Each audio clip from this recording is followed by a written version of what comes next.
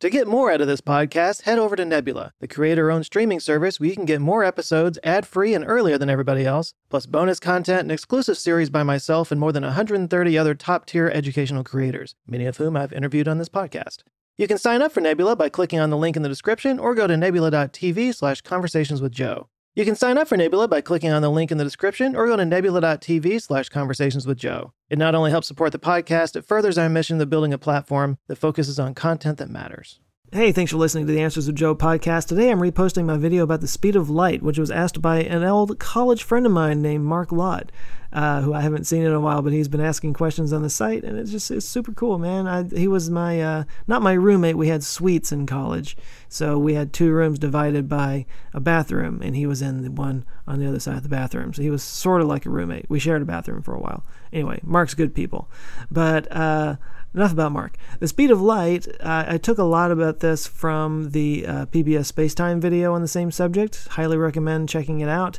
I have links from that on the video itself, which you can get to through the URL in the show notes if you want to go check it out and if you haven't seen the video. It turns out the speed of light is a lot more interesting in terms of why it's the speed of light and why we can't go faster than that.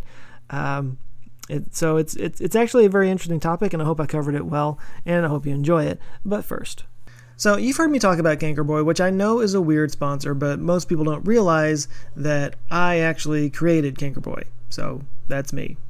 I'm Cankerboy.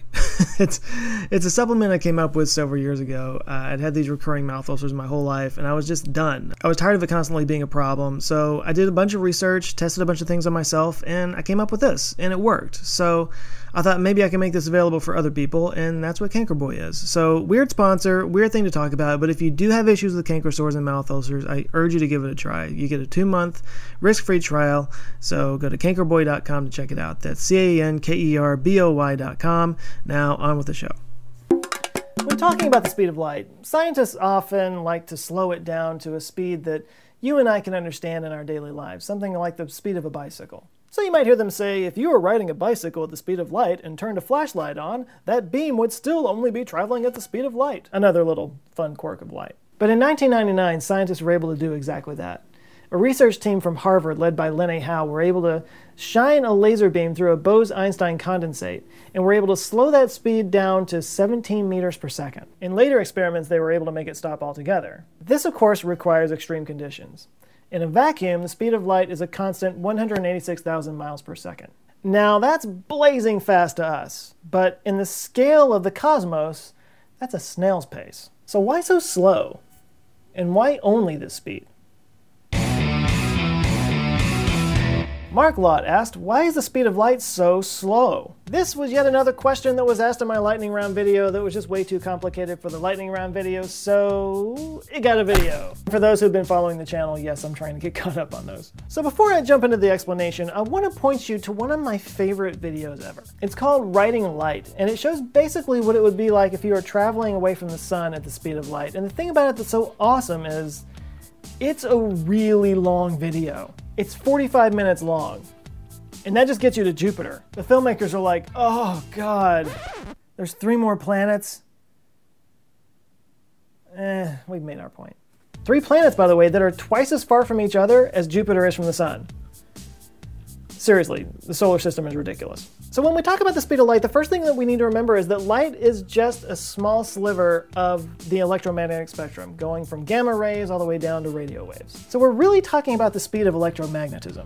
James Clerk Maxwell was the genius who was able to first transcribe electromagnetic properties into physics equations. And from these equations, we're able to calculate the speed of light at 299,792 kilometers per second. Boom. But it takes 45 minutes to get to Jupiter. Come on, man. Can we go any faster? No, it can't. Why not? Because Einstein said so. Aww. Hey, you stop your whining. I'm turning this beam of light around and we're going right back home. Einstein was able to prove through his special theory of relativity that the closer you get to the speed of light, the more time slows down for an object in that reference frame. And if you get to the speed of light, time stops completely. So if you were able to go faster than light through space-time, time would actually flip and run backwards. And that would break causality. Effect would precede cause. The speed of light is the speed of causality. So if all that sounds too simple for you, I'm putting a couple of videos down in the description below from PBS Spacetime where they talk about the Lorentz transformation, which is a mathematical construct that rectifies different frames in both velocity and time at relativistic speeds. And I'm warning you now, bring a bucket to capture all the brain matter that's going to ooze out of your ear, because you're going to need it. Causality, by the way, is the reason why they use the letter c to describe the speed of light in equations. That's not true. It's actually from the Latin word for speed, celeritas, but man, that would have been awesome, right? The other prediction that supports a speed limit is the fact that inertia increases as velocity approaches the speed of light. That means mass increases. So mass is a speed impediment. Nothing with mass can reach the speed of light. But if you are massless, you can only go the speed of light because there's no mass to impede your speed. And photons are massless particles. Particles that must travel at the speed of light, and since they are traveling at the speed of light, for them, time stands still. So really that video that I talked about earlier is all wrong, because if you were really traveling away from the sun at the speed of light, it would all happen in an instant. So when you look up at a star at night, the light hitting your eyeball may have taken 1,000,000 years to reach you, but to the photon, that experience was instantaneous. It was like, born your eyeball. I always kind of laugh a little bit whenever I see people laying out on a beach, because I think the photons that are hitting their butt, their entire experience of existence was literally like, born ass. Now there is another theory that's a little controversial, but it's starting to gain some ground. It says that the speed of light is actually hampered by quantum vacuum fluctuations.